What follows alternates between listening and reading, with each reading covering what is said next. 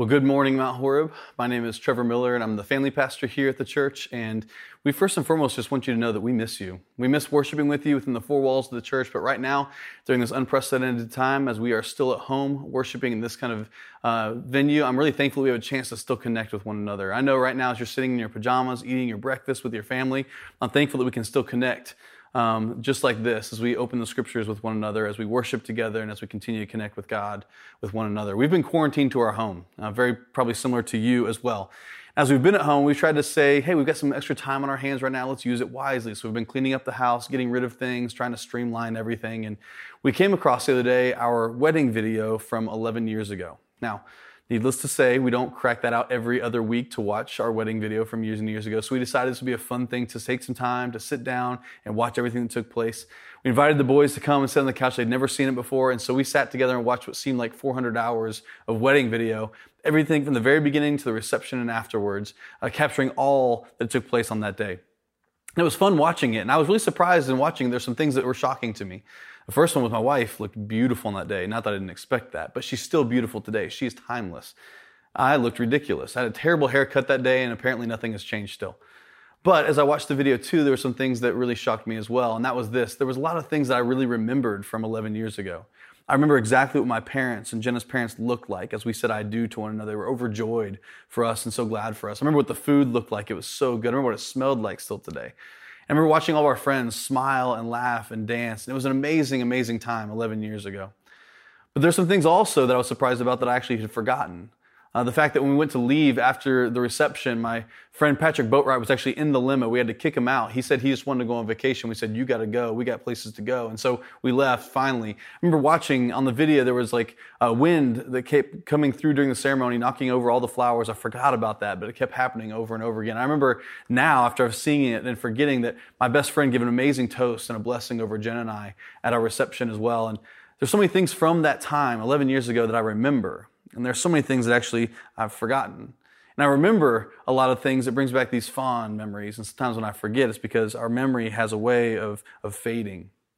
There's a tension that exists within our life, each and every one of us, when it comes to the way that we remember our past. Because sometimes as we look back, we forget so many things. But other times we look back, we can remember so many things. There's a tension between what we remember and what we forget. We've been in this series right now called Tensions. We've been looking at this book of 1 Corinthians, and this city of Corinth was a place where an early church had begun. Paul had spent a year and a half there investing, and many people had become Christians, and a church had started. And since that point in time, Paul had left.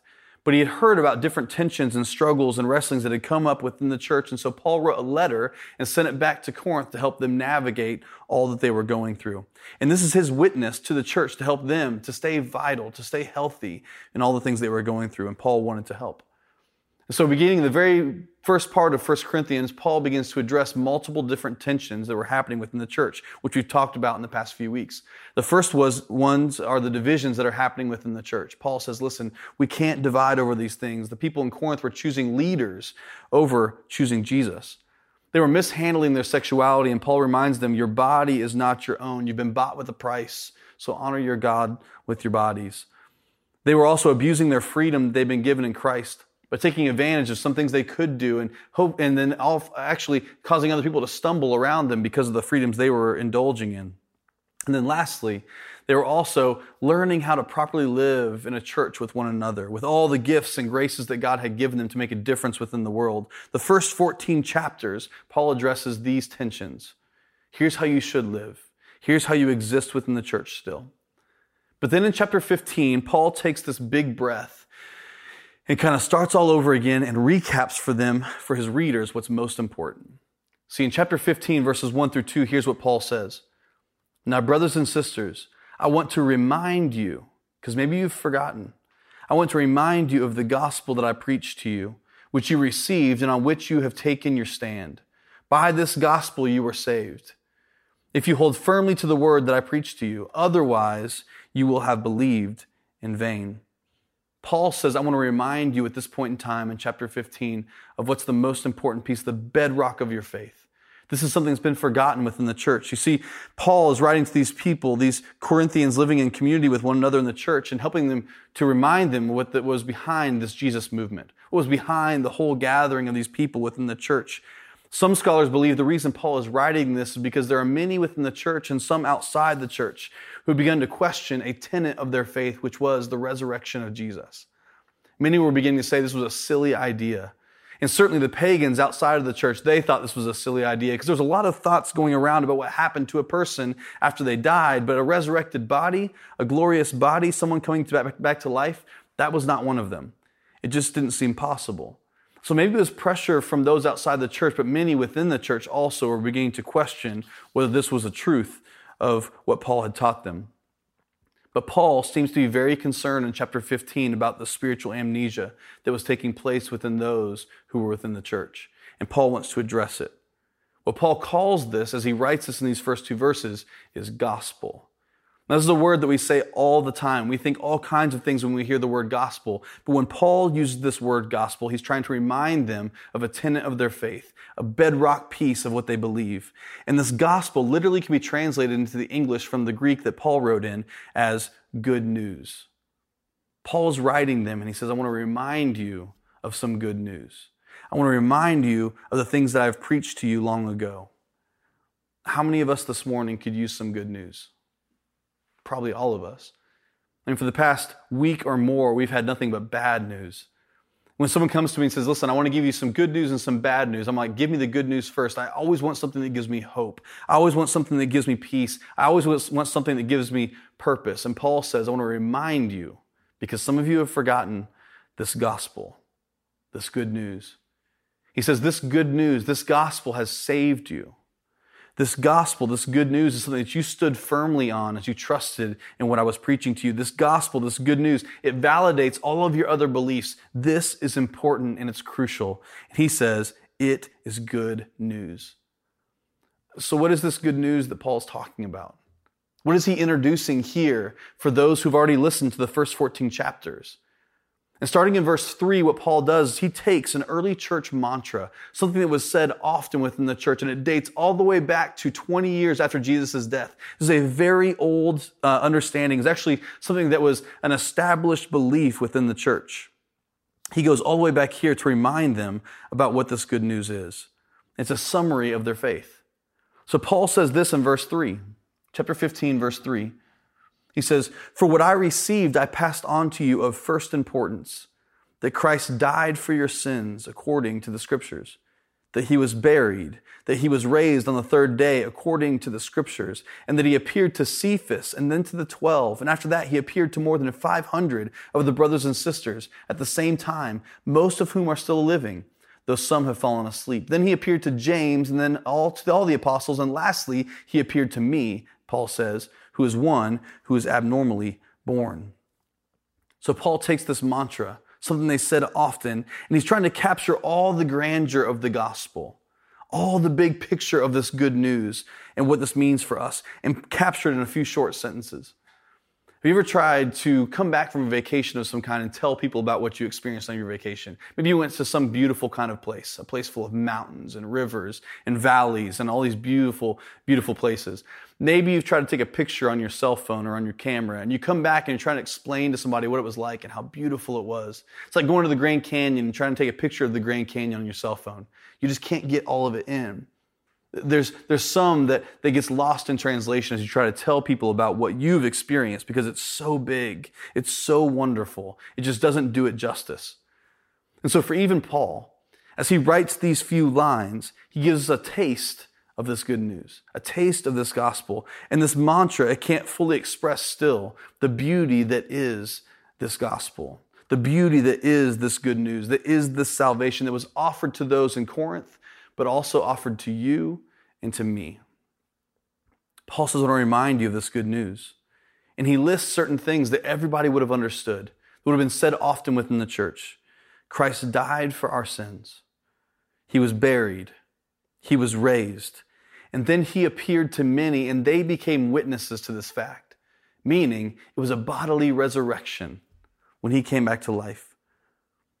This is a good reminder for us today, because I'm afraid within the church today, even us, many of us, we have forgotten the tenets of our faith. We've forgotten what we truly believe, the bedrock of what it means to be a follower of Jesus, which is what Paul tells us about right here. They're basic tenets that many of us, we've forgotten. I'm afraid if someone were to come to us and say, what do you believe about Jesus? It'd be hard for some of us to really pull this right from our memory. We believe that Jesus, he died, he rose from the dead. And after that, he appeared to many as a witness to his life. And some of us, we've forgotten these facts because we've not given proper attention and intentionality to our faith. We just kind of live day in and day out. It's not a real piece of what we do each and every day. Some of us, we've forgotten these things because we've become so frustrated with the church over certain things. And many of us, we've thrown it to the wayside altogether.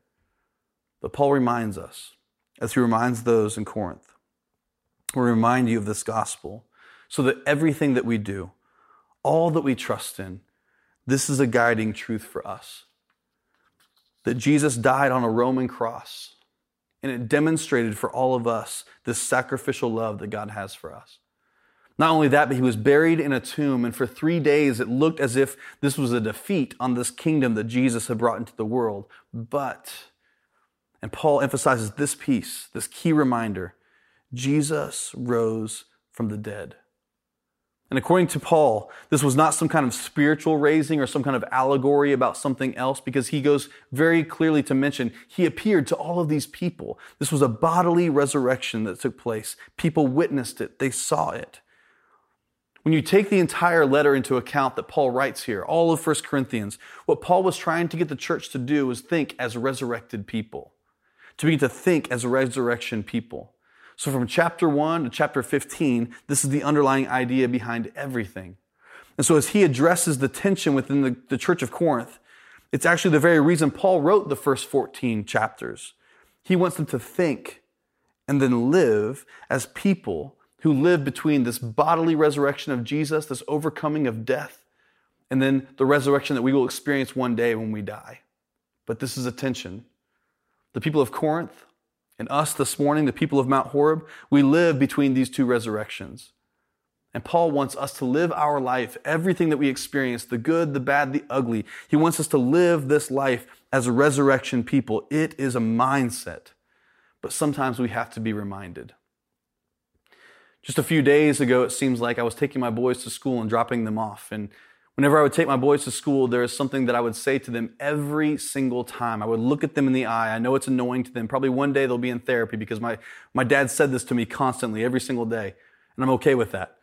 There was something I would say to them, and I still say to them today, and it's this: you are brave, you are honest, you are loyal, you love people, you love God. This is not just some cute saying that I want them to memorize. This is something that I want them to think. I want to shape the kind of people that they are so that when they encounter stuff at school, when I'm not there to help them, when they encounter things with friendships, when I'm not there to help them, when they see certain things or say certain things, I want this always to be the way they think. No, I am brave, I am honest, I am loyal, I love people, and I love God. It's a mantra that's important for them. This mantra that Paul is teaching the people in Corinth and reminding them of, that he reminds us of today also, is an incredibly important mantra for us to remember right here and right now. Because you see, what we believe impacts how we live, and how we live impacts who we become. The things that we believe impact how we live, and how we live impact who we become. So I want to remind you this morning, today, church, Jesus overcame death. It was a key piece of the early church, and this kind of power changed everything for the church in Corinth. This resurrection changed the way that they saw divisions within the church. This resurrection changed the way they saw their bodies and the way they treated their bodies within the church. This resurrection changed the way they saw their freedoms they've been given within Christ. This resurrection changed the way they saw the church that was full of power and the gifts that God had given them to change the world. And this kind of power, this resurrection power, is the same kind of power that changes everything for us as well. So whether it's a global virus, a struggling marriage, an addiction to a substance, a loss of a job, a terrible diagnosis, a loss of a loved one, crippling anxiety or overwhelming fear, this resurrection of Jesus changes all of this for us. It changes everything. This resurrection of Jesus means that death, evil, and sin do not have the last word and the final say in our life. None of these things have the last word and the final say within our life, because Jesus has the last word and final say for us. His resurrection gives us the last word and the final say. But we're still caught in this tension of the now and not yet. The resurrected Jesus and the one day when we will be resurrected ourselves. We're caught in between these two things. So we must begin to think as resurrected people even now in preparation for what is to come. So Paul addresses this idea, this concept in chapter 13, actually 2 chapters before what we just read. The very end of chapter 13, he begins with this whole discussion about love, because love is the way that we are to live. It's where we're going, it's where we're headed. But in chapter 13, in the very end, in verse 9, he says this, "But we know in part and we prophesy in part. But when completeness comes, what is in part disappears. When I was a child, I used to think like a child. I reasoned like a child, but then I became a man. I put the ways of childhood behind me. For now we see only reflection in the mirror. For now we see only a reflection, but soon we'll see face to face. Now I know in part, then I shall know fully, even as I am fully known." So in chapter 13, Paul is teaching the church once again, listen, you are not what you are going to become, but you are not what you once were. My oldest son right now is quickly becoming a teenager, which is crazy. He's 8 years old right now. He's acting like he's 35. And I remember when my son was very, very young, there were certain things that he did because he was a kid. And now as he's gotten older, there's new things that he's starting to do, new realities that are becoming a part of his life because he's in process of becoming a man one day. And it's the strangest thing to watch as a dad, to watch him going from this little boy to now this teenager. One day he will become a man. And Paul in chapter 13 reminds the church that they too, like my son, are moving from one reality to another. You once were lost in your sin. You once were overtaken by all of these things, but now as resurrected people, as people who have placed our hope in the resurrection of Jesus, we're moving into a new reality of living, a new way of thinking that gives us hope and purpose and power. So as we encounter difficulty within our life, no matter what it is, we are reminded that Jesus died, that he was buried, that he was resurrected from the dead, and he appeared to many as a reminder and proof of his life. So how does this inform what we go through right here and right now? As someone who's a follower of Christ, it should inform everything. It should be the very way we think and the way we process. And I want to remind everyone this morning this, and I think Paul would say the same. You are in process. God's at work within you right now. There's something that he's doing that maybe you can't see it, but he's still at work. You are in process. So give yourself some grace.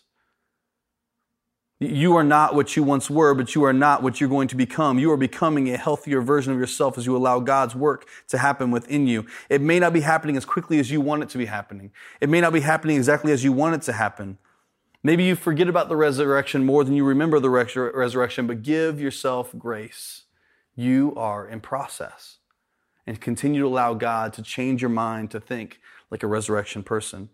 But also recognize that you are in process. And a process requires our participation. As we allow the Spirit to do work within us, we are never meant to be satisfied with how we are right here and right now. May we never become satisfied. We are meant to grow as we allow God to do work within us. And we, by God's grace, may become something new, something transformed, something different.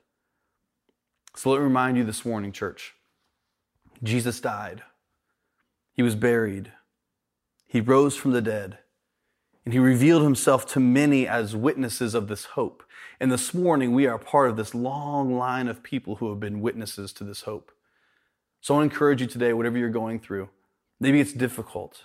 Maybe it's really hard. Collectively, this situation as a globe with this virus is very difficult and very hard. Maybe personally, you have something happening in your life right now that is very difficult and very hard. But I want to encourage you, you are resurrection people. We've been given hope. We've been given peace in the resurrection of Christ, that his power is made available to us even here, right now, and today. Speaking of his power, let's go to the Lord in prayer this morning. Would you join me? Father God, we come before you right now. And I confess, God, that too often my mindset is not one of a Christian who believes in resurrection. My mindset oftentimes, God, is defeated, is overtaken and overwhelmed. And I pray that today, God, that by your very Holy Spirit living and dwelling inside of us, that you might give us a power, God, that we can't explain, but a power that we know to be true. I pray for every person here this morning, God. I know that across our church, there are needs of all kinds. People who are wrestling with loss, who are wrestling with a loss of a loved one, a loss of a job even right now, who are wrestling with a sickness or a diagnosis, who right now are wrestling with guidance for what to do next. I pray, God, that you would come and by your Spirit, would you do a work within them? We're so thankful, Jesus, that you are not dead in some tomb somewhere in the world, but instead you are alive and working in our life right here and right now. So, Father, we pray for our church. We ask a blessing over Mount Horeb, God, that you would continue to keep our people strong, that you would help us to understand and realize day in and day out that the church was never about the building, it was about the people all along. So strengthen them today. I pray for those who are watching even online with us this morning, God, who are visitors, who are guests with us today. I pray they would feel your presence, God, as they've come and spent time here with us this morning. And I pray, Father, that the church global, the church worldwide would be a witness, just as all of these that Paul lists within chapter 15 would be a witness to the resurrected Christ, that would give hope to a world that's in desperate need of hope. And so, God, we love you this morning. We confess that we need you today, each and every day. We're thankful for resurrection power. May it be the way that we think so that it might impact the way that we live, and that so we in turn, God, may become the people that you want us to be. It's in your name that we pray. Amen. Well, God bless you all this morning. Hopefully we'll see you very, very soon. If you need things from us, please let us know as a church, and we'll see you again next week. God bless.